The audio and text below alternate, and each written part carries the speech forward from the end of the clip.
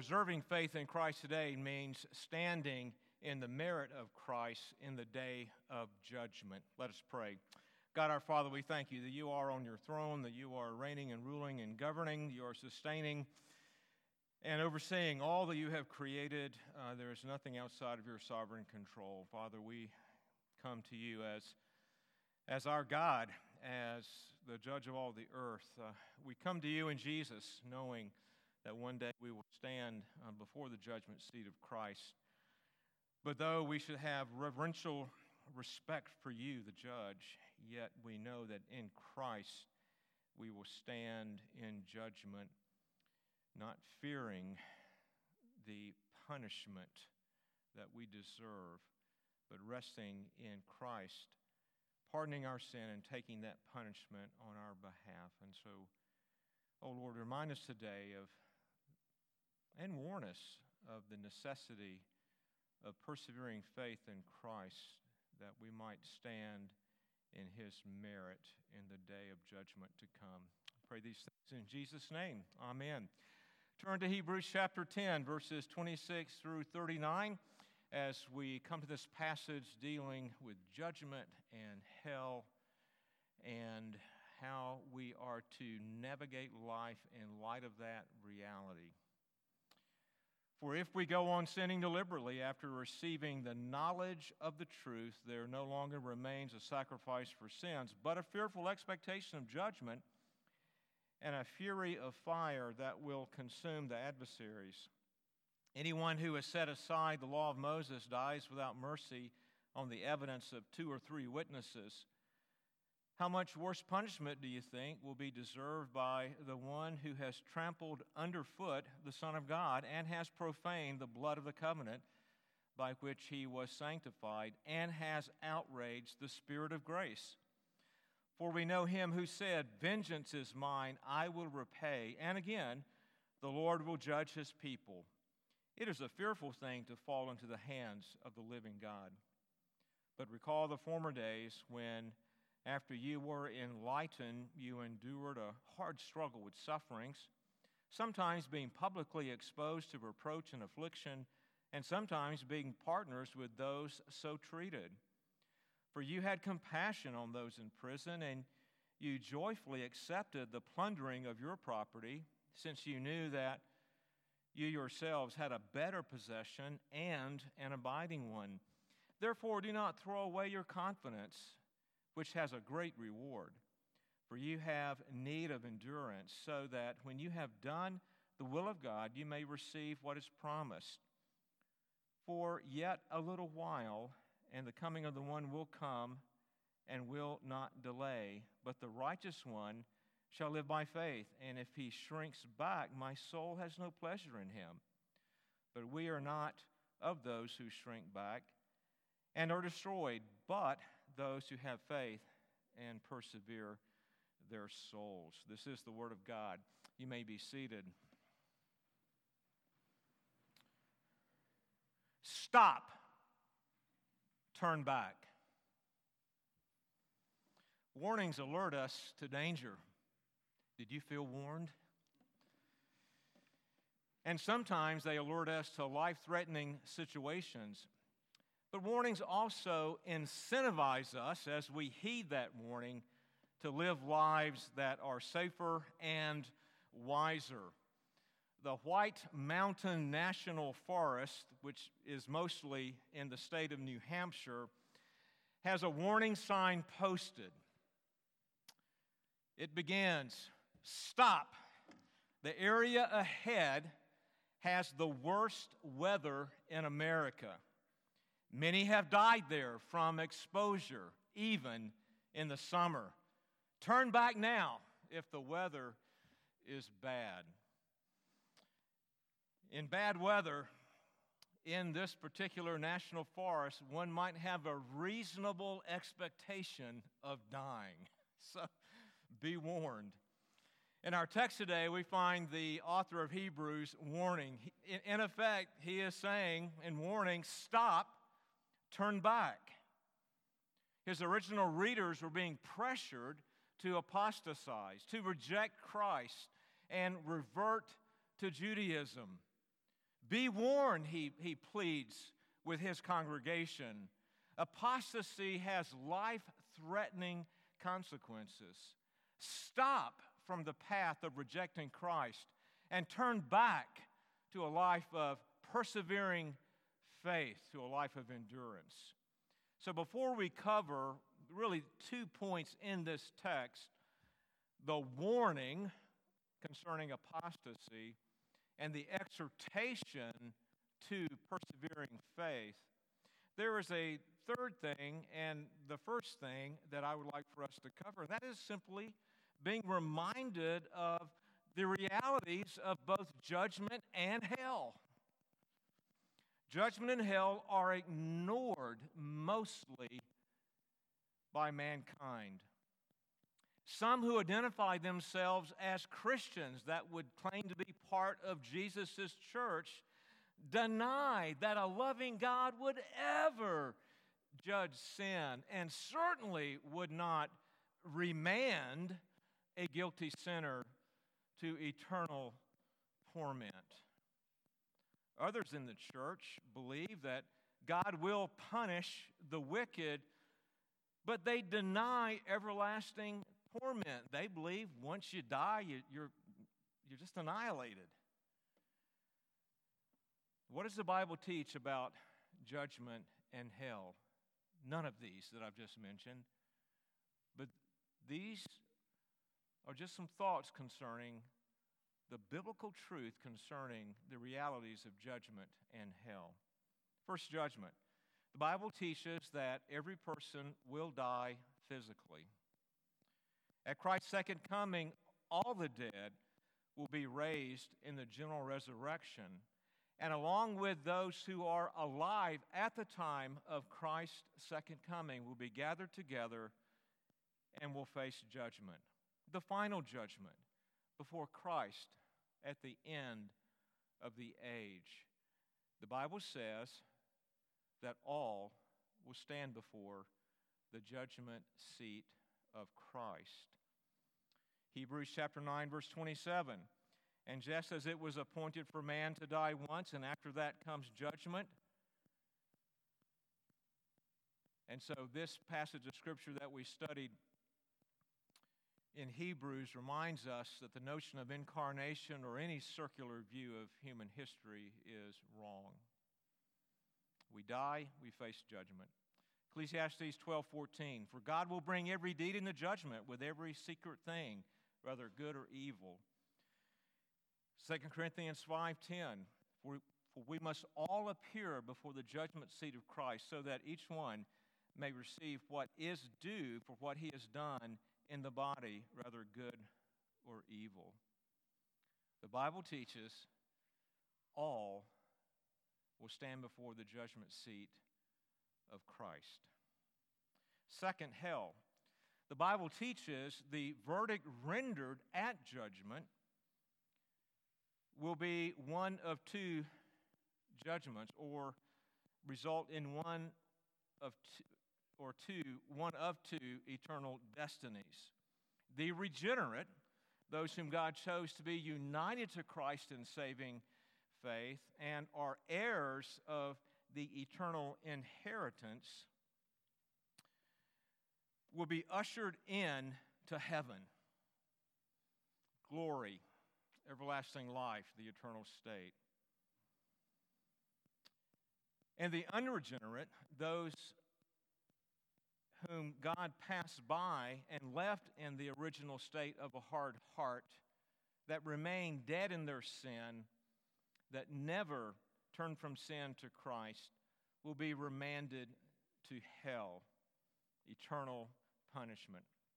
And the Bible declares, Matthew 25:31 through 33, and also verse 46, when the Son of Man comes in his glory and all the angels with him, then he will sit on his glorious throne. Before him will be gathered all the nations, and he will separate people one from another as a shepherd separates the sheep from the goats. And he will place the sheep on his right and the goats on his left. Verse 36. And these will go away into eternal punishment, that is, the unregenerate, but the righteous unto eternal life. And then in Matthew 18 and verse 8, and if your hand or your foot causes you to sin, cut it off and throw it away. It is better for you to enter life crippled or lame than with 2 hands or 2 feet to be thrown into the eternal fire. And then in Mark 9, 47 through 48, and if your eye causes you to sin, tear it out. It is better for you to enter the kingdom of God with one eye than with 2 eyes to be thrown into hell, where their worm does not die and the fire is not quenched. The reality of judgment and the reality of hell for the unregenerate, a reality that is one of eternal torment. It is a horrible destiny. Annihilation would be better. Being separated from God and His wrath would be better. The Bible teaches the terrible reality of God's judgment upon the unrighteous who are remanded to hell, where one suffers the wrath of God in everlasting torment. That is what the Bible teaches concerning judgment and concerning hell. Stop. Do not ignore judgment and hell. Do not think holy God will leave His justice unsatisfied. Do not count on dying and that is the end. Turn back to Scripture and understand the reality of judgment and the reality of the destiny for those who die outside of having saving faith with Christ, which is eternal torment in hell. Second, the warning. If one touches a red-hot burner, one should expect both pain and a really bad burn. And conversely, warns the author, if one who expressed faith in Christ rejects Him, one should expect judgment without the benefit of standing before the judgment seat of Christ in the merit of Christ, and they should expect eternal punishment. Thus, our author argues in verses 26 through 27, For if we go on sinning deliberately after receiving the knowledge of truth, there no longer remains a sacrifice for sins, but a fearful expectation of judgment and a fury of fire that will consume the adversaries. So let's unpack these two verses. The use of for, which begins verse 26, directs us back to what we considered last week in verses 19 through 25. And you may remember there the author summarized what he had taught in the previous 9.5 chapters about the person and work of Christ in just a couple of verses, and orthodoxy. And then he exhorted the believer, exhorted us to live out the realities of those truths. In other words, the truth of Scripture should impact how we live, orthopraxis. And so now the author warns the believers of his day and warns us today about living contrary to what the Bible declares about the person and work of Christ. He says, if we go on sinning deliberately after receiving the knowledge of the truth. And so here he is describing a person similar to the person he described in chapter 6, verses 4 through 8, who appeared to be a believer, who appeared to have received the truth about Christ, orthodoxy, and who appeared to be living in light of it, orthopraxis. But at some point, this person rejected Christ and rejected the truth about Christ. Of course, as we look at this individual as described in chapter 6 and the one described today, that person was never a true believer to begin with. The author emphasizes that this person refuses to repent, and they go on sinning deliberately. Just as an aside, if you want to know what deliberate sin looks like, just go to Romans 1, verse 18, and through the end of the chapter, and you'll get a clear picture of the sinfulness of sin. Here's the author's point. Apostasy leaves one without any means to deal with sin. The original readers of this letter, as I said earlier, were Jewish believers who had received the truth about Christ as the once-for-all sacrifice that took away the guilt of sin. The once-for-all sacrifice that fulfilled all that was represented in that Levitical sacrificial system in the Old Testament, which Christ replaced in the New Covenant. They were being pressured to reject Christ, to apostatize. But if they did, the author argues, where could they turn to find atonement? They had turned from the Levitical sacrificial system, and now they're turning from Christ. And thus he says, there no longer remains a sacrifice for sin, verse 26. And if there no longer remains a sacrifice for sin, a way to deal with sin, they would die in their sin. They would face judgment as guilty sinners, and they would pay the price with their own life, eternal punishment. And then the author makes an argument from the lesser to the greater in verses 28 through 29. And his point is to show the reality of this fearful expectation of judgment. He begins by stating that the Mosaic law imposed the death penalty. And specifically, we know from Leviticus 24 and Deuteronomy chapter 17 that the death penalty was imposed by blasphemers and idolaters. And if rejecting the law, that is, rejecting the law and becoming a blasphemer, rejecting the law and falling into idolatry, subjected one to judgment and the death penalty, the author argues, how much more will be the penalty for rejecting Christ, for rejecting the atoning work of Christ, for rejecting the work of the Holy Spirit and applying the redemption accomplished by Christ to the sinner? How much more?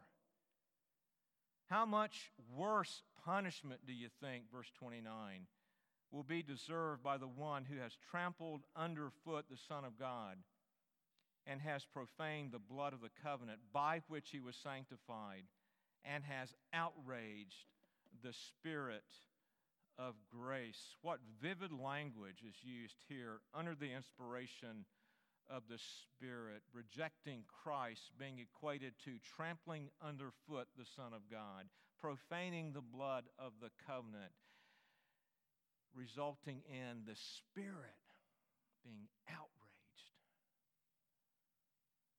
at such apostasy.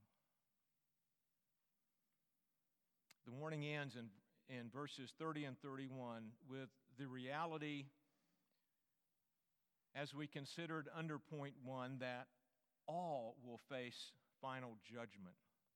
The author appeals to Deuteronomy 32, verses 35 through 36. Look at verse 31 of Hebrews chapter 10. It is a fearful thing to fall into the hands of the living God. And the reason given is this, that God will judge all mankind, even his people.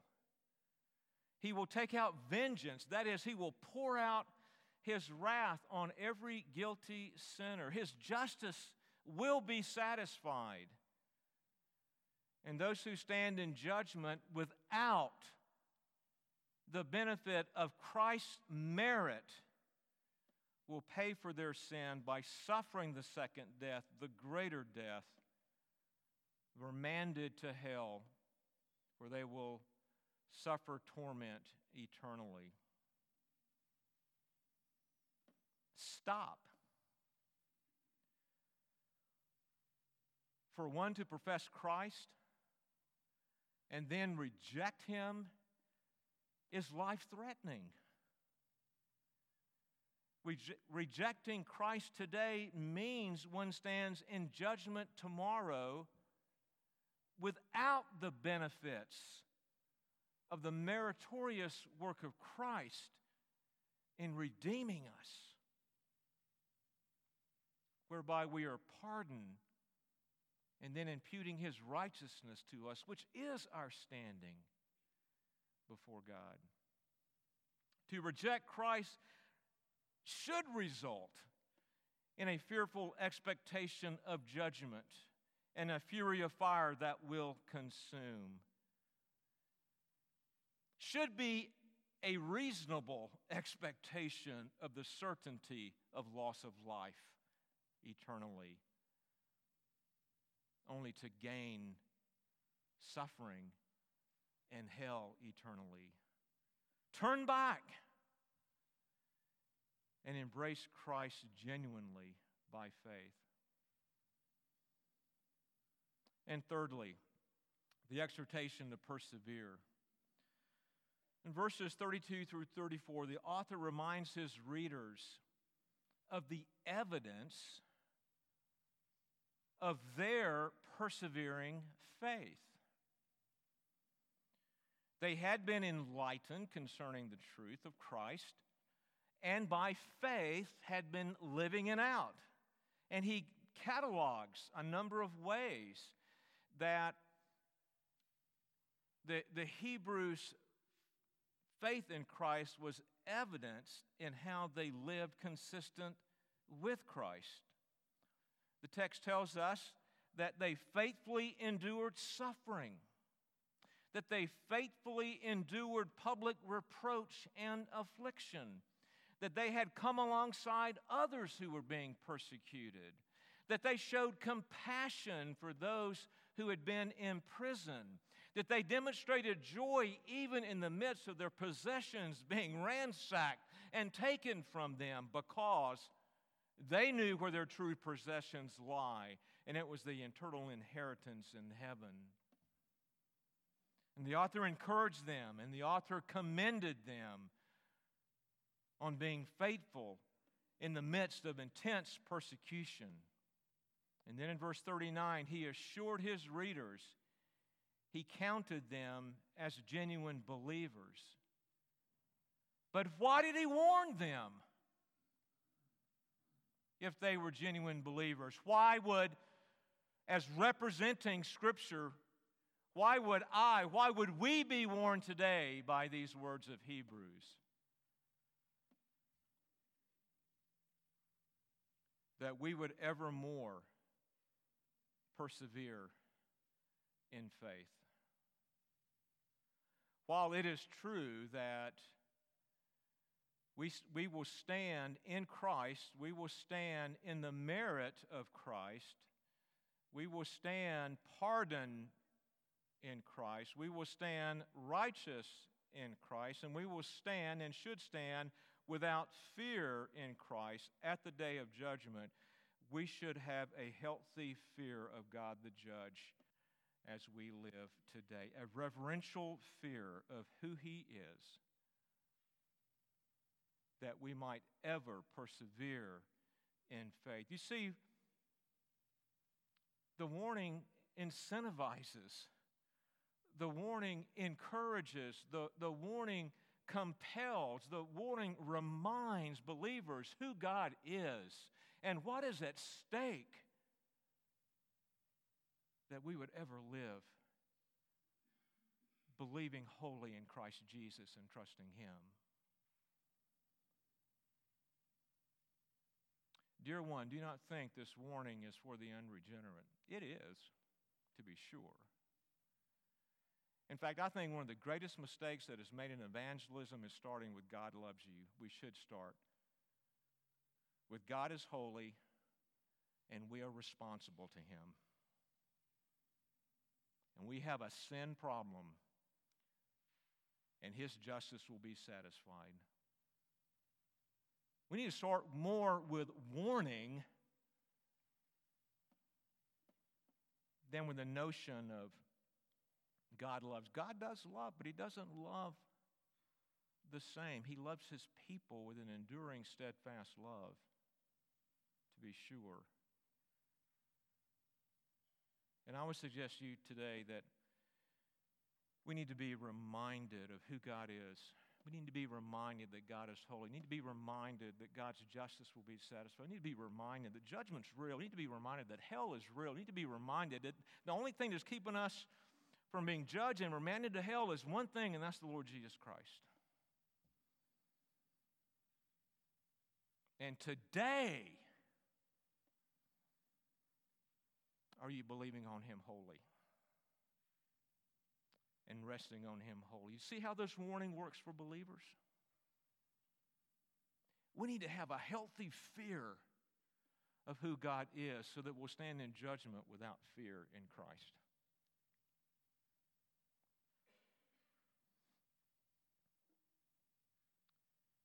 In verses 35 through 36, we see this incentive the warning gives, the greater persevering faith. A genuine believer is exhorted by the author here to continue being confident in Christ by calling them to commit and recommit and double up on committing to living a life of endurance, perseverance, and faith.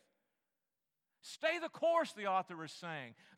The warning should just impress upon us with the greatest force of the absolute necessity for us to stay the course in living in Christ and living for Christ today. Endurance and perseverance in doing the will of God will bring a great reward. And that reward is receiving what God has promised in Christ Jesus.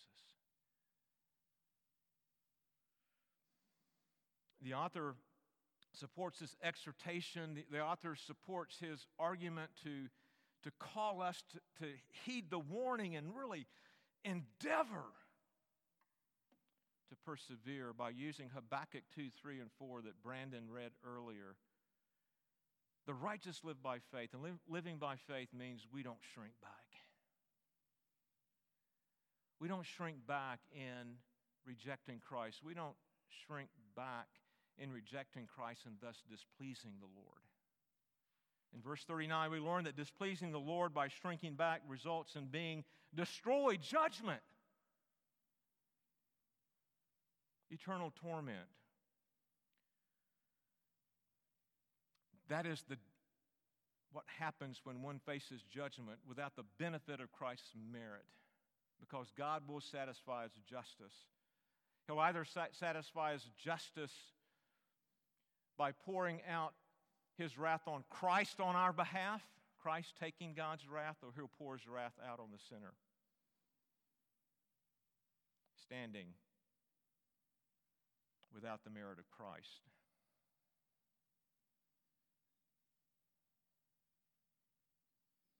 This sober warning was written primarily, I believe, to believers,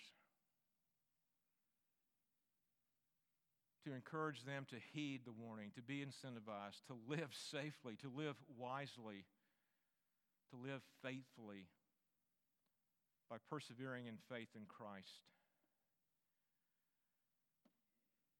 And he emphasizes this in verse 31. It is a fearful thing to fall into the hands of the living God.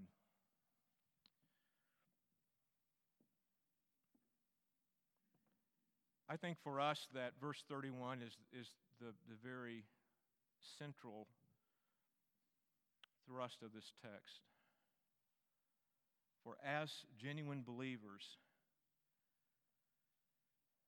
to feel a little bit fearful about living before such a holy God whose justice will be satisfied. All the dead will be raised.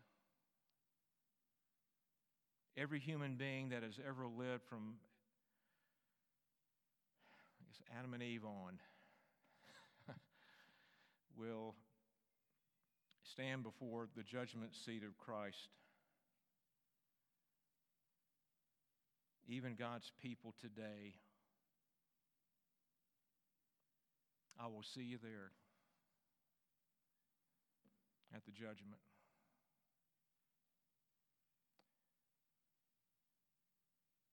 I don't say that half-heartedly. I say that to impress a little bit of fear in us that we will all stand before the judge.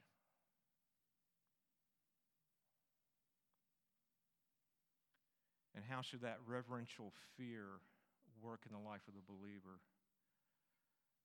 That we would evermore flee to Jesus and rest in Him.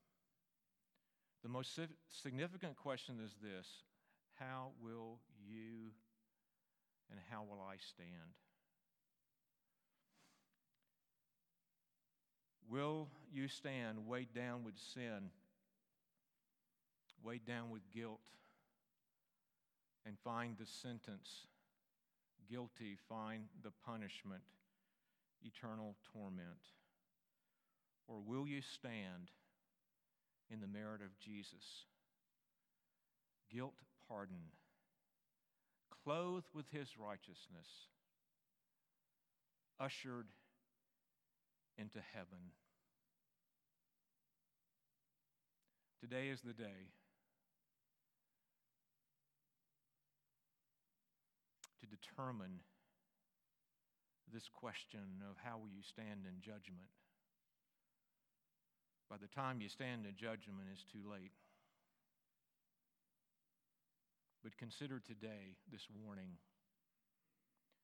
And if you are outside of Christ, if you have not truly repented of your sin, if you've not genuinely fled to Christ in faith, consider this warning a reasonable expectation of eternal punishment. If you're a believer today, praise God. But may we sense the urgency of the writer of Hebrews as he wrote to his congregation, as we today are part of a congregation sitting under the teaching of this author, that we too would be impressed, that we need to be spurred on to greater persevering faith. Stop. Turn back from the prospect of facing judgment without Christ. Flee to Him. For this text warns, if you live having rejected Christ and stand on your own merit in judgment, you have a certain expectation to suffer eternal torment in hell. But if you persevere in faith, be encouraged that you will stand in the merit of Christ without fear on that day, as you will be ushered into heaven. Persevering faith in Christ today means standing in the merit of Christ in the day of judgment. Let us pray. God our Father, we thank you for your love and mercy for us. We thank you, Heavenly Father, for not only this warning, but for the 3 other warnings that you've given us in the book of Hebrews thus far. So it must be significant, it must be important, oh God, that you would so warn us as believers to ever persevere in faith. And Lord, I pray that you would do that you would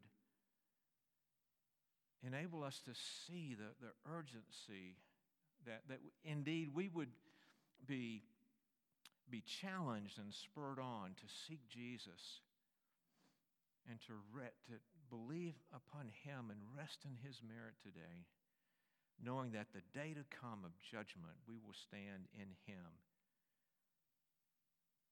and we will find the glory of Emmanuel's land. We pray and ask these things in Jesus'